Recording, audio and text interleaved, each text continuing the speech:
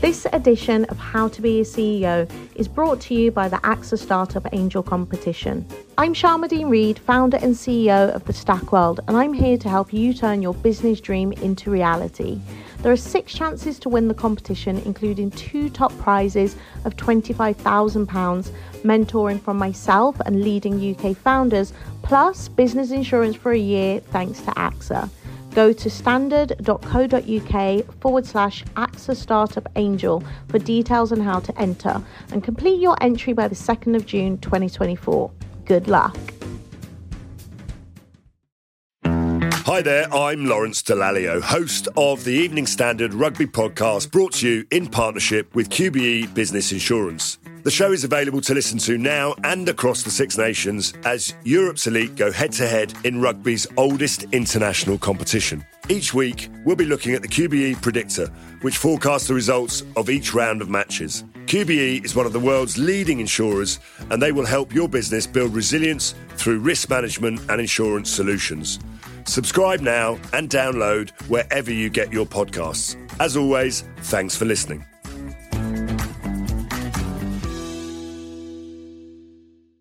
ES Audio.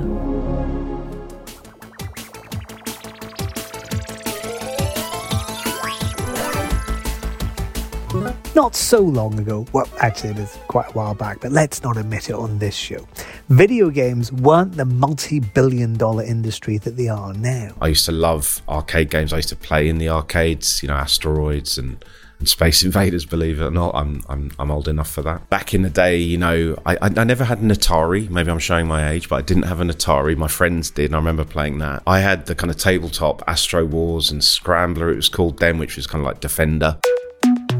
This is an invitation to meet Damian, the EMEA SVP of streaming platform Twitch, a man who's always loved a good video game. Yeah, always been passionate about gaming. It's always been that kind of thing where, is there anything on TV? No. Press that, that little X on my controller, and up boots the Xbox. And if my wife is busy doing something else, away I go. I'm a big Call of Duty fan, but I'm also a Forza fan. I'm on the Xbox, as does my 11-year-old, and believe it or not, as does my 2-year-old. She has literally managed to drive the souped up car that my 11-year-old put together and souped up. So this is a story about what happens when your ideal job didn't even exist when you were a kid, and what it's like to create it. They were just on everyone's lips, the numbers that people were referencing in terms of its growth, in terms of strategy and operations. They need someone who could continue to develop the vision, continue to kind of formulate the strategy and execute that. I'm David Marsden from the Evening Standard. Twitch's HQ in London is exactly what you'd expect, maybe even hope it would be, with Star Wars memorabilia on the shelves, Pokemon statuettes dotted around, merchandise from games like Assassin's Creed lining the corridors. But this is the home to a very serious business. There are 31 million visits to the platform every single day. Amazon paid $970 million all cash to buy the company in 2014. These days, its net worth is estimated to be around $5 billion, and it's still early days. Damian's running a huge broadcasting player with an unknown potential. So how did he get there? Twitch obviously started as a streaming platform for gamers, didn't it? But it's so much more than that now. There are so many different content providers on that platform. How did you get to where you are now? In our formative years, it absolutely was centered around gaming and the gaming community. And I think that probably came from the fact that a lot of gamers are hugely technologically savvy. They were early adopters. They embraced the service. They started, playing around with it, having fun with it. People had those shared passions. I mean, gaming is one of the biggest entertainment categories in the world. So you had this incredible foundation born out of gaming and the gaming industry, and people who are passionate about it and who have formed communities around it. So it got that ignition point with gaming. But gamers and gaming isn't a single interest point for people. People who are into gaming are also into a whole host of other forms of entertainment and areas of passion and interest. Sports, politics, other areas, hobbies, you name it, it's alongside gaming. So it never sits in isolation. And I think that evolution that I think you're pointing towards, where it came from a heartland of gaming into something that is so much more than that now in terms of categories and content, I think that was just born out of the fact that people have a multitude of interests and shared passions. So was it a deliberate decision to evolve, or did it just kind of happen almost by accident?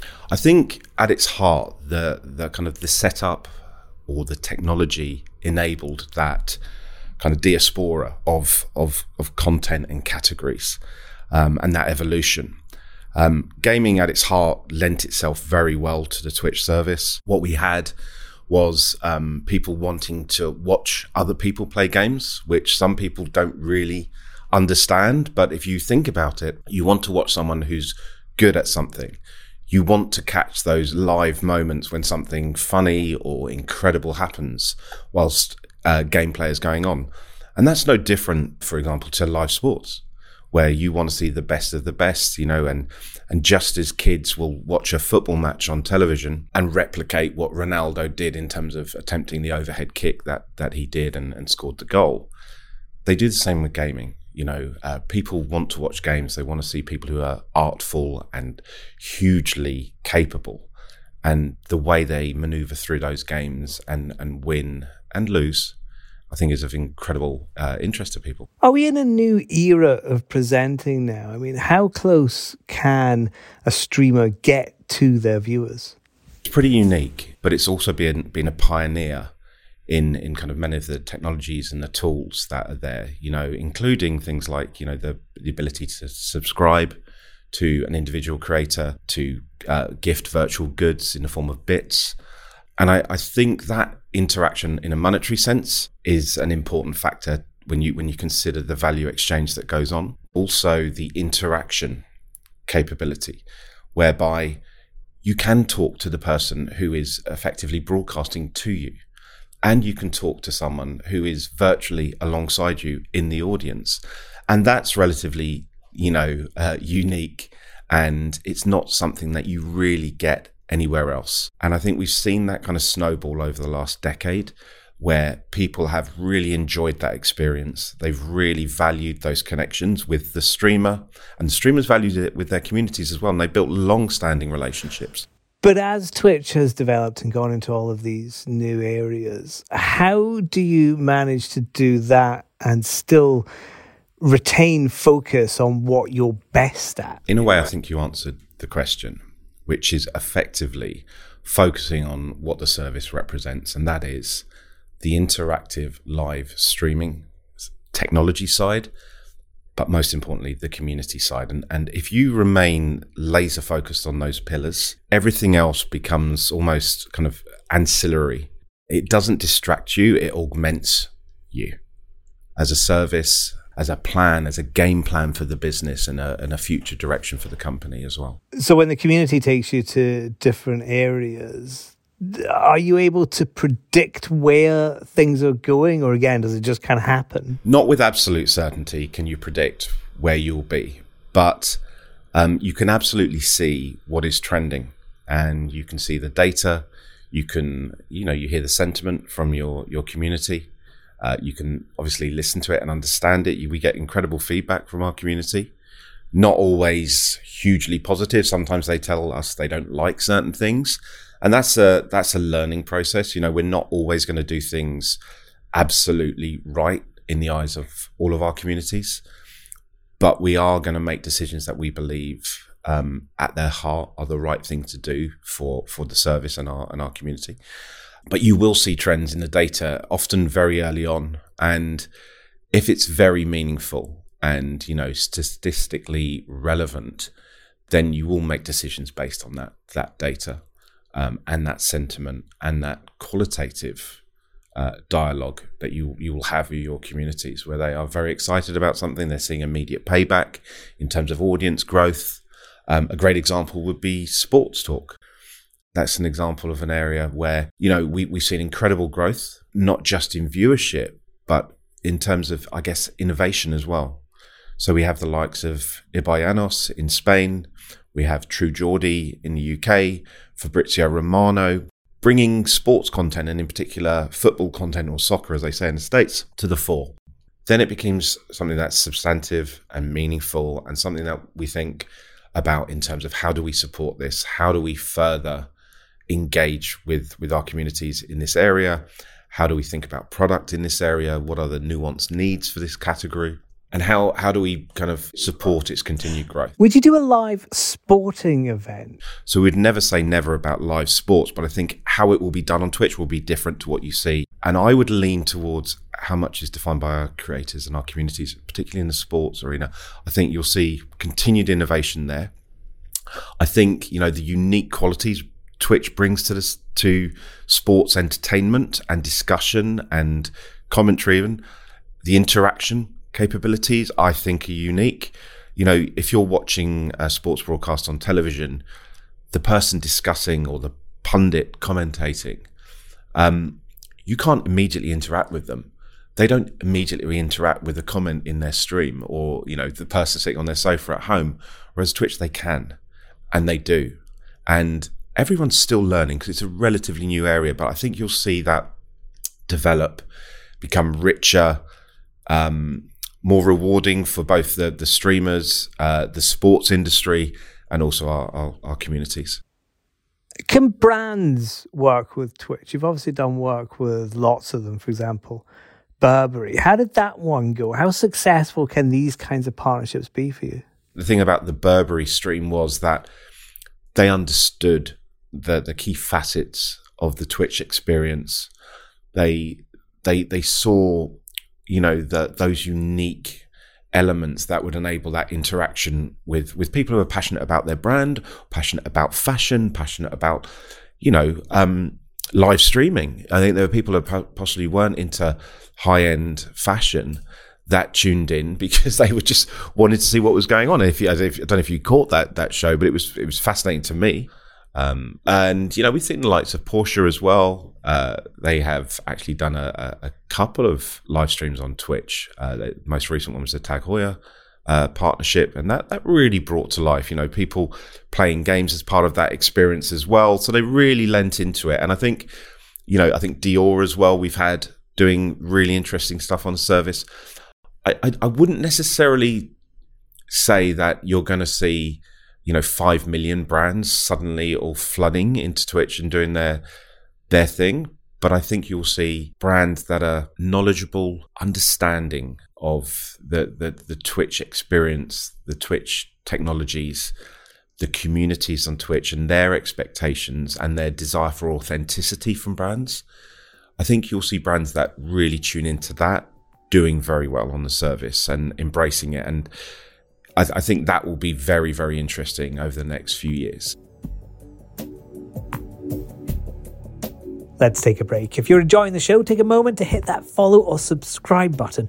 We've got loads of episodes coming up that I think you might enjoy.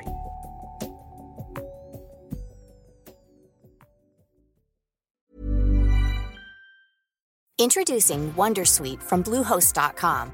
Website creation is hard. But now with Bluehost, you can answer a few simple questions about your business and get a unique WordPress website or store right away. From there, you can customize your design, colors, and content.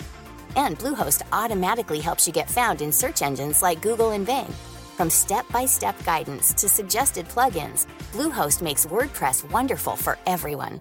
Go to bluehost.com/wondersuite.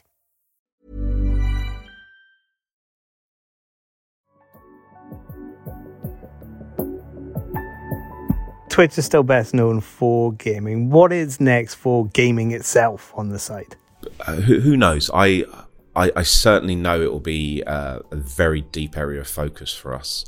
And by gaming, I think gaming itself is evolving as an industry. I'm not going to use any buzzwords akin to, the metaverse. But I think virtual worlds, are already self-evident in some games already and achieving some very big successes. So gaming itself is just going to continue to grow. And we've seen, in Q4, the gaming category on Twitch grew 75%. So Q4 last year grew 75% year on year. And that's despite all the other things that are going on. Absolutely, yeah. In parallel to the growth of, the almost superhuman growth of the other categories, we've seen gaming continue to eclipse what I call the macro growth rates of the industry itself, and our viewership continue to escalate in gaming. And I think that's just the richness of the industry itself being reflected in viewership, in streaming. The content itself. You talk to I guess the dependency or criticality of Twitch in illuminating or bringing visibility to games, and new games in particular.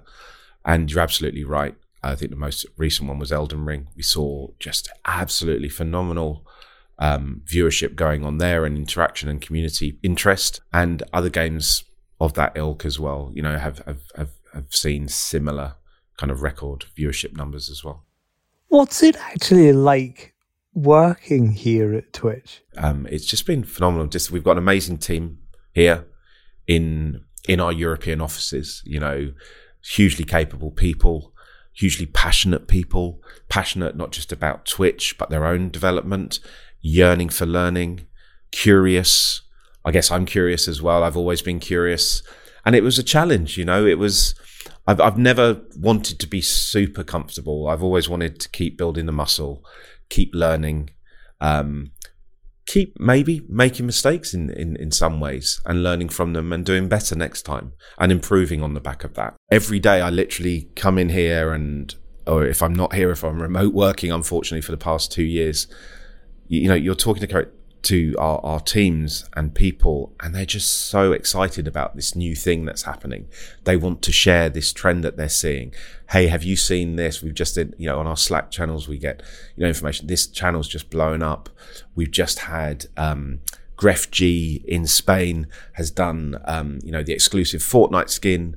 It's just broken the world record for a live Twitch stream at almost 2.5 million people have concurrently viewed that, and you're suddenly taken aback because you didn't necessarily plan for that outcome in absolute terms, but you did play a supporting role and your teams did. And I like to think our teams feel empowered to do that stuff without necessarily my kind of overarching oversight.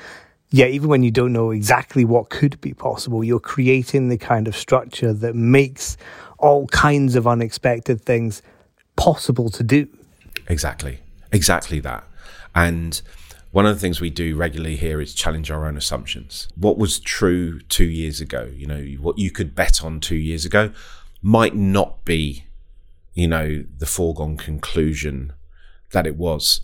I think truth has a half-life when it comes to technology and consumer behavior and culture, and betting on those trends can be right historically, but going forward you always need to question that whether those assumed growth vectors or dynamics will remain constant, and that's enjoyable as well. So a lot of people listening to this interview are probably thinking, I'd quite like to start a Twitch stream, or maybe they already have one and they're thinking, how do I make this better? What kind of tips can you give them? How easy is it for them to do it? Don't assume it's complicated, because it really isn't. I think there's a bit of a myth around the complexities and how sophisticated you need to be a Twitch streamer. The fact we have 8 million people doing that and streaming every month tells you that this is actually a pretty mainstream activity. All you really need is a microphone, a camera, and a PC or a mobile phone, and you're off. And the reward you're seeking isn't necessarily going to be baked around 1,000 users or 1,000 community members and viewers or 10,000. As long as you're going for an area that is of high interest to yourself, one that you're passionate about, one that perhaps you have a viewpoint on, that others will find interesting and want to engage with. It doesn't necessarily have to be unique, but people just want to have those connections around shared areas of passion and interest. So it's about getting going and just experimenting, and do it for enjoyment, do it for the feedback and the positivity you will undoubtedly receive from whether it's one viewer or 10 or 1,000.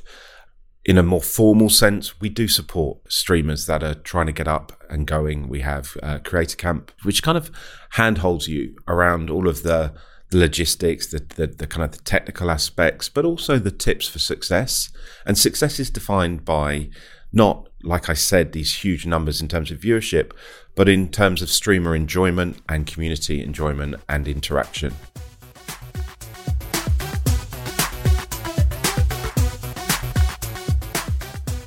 This has been an invitation to meet, and it's always a pleasure to meet you. Let's make it a date. We're around every Monday morning.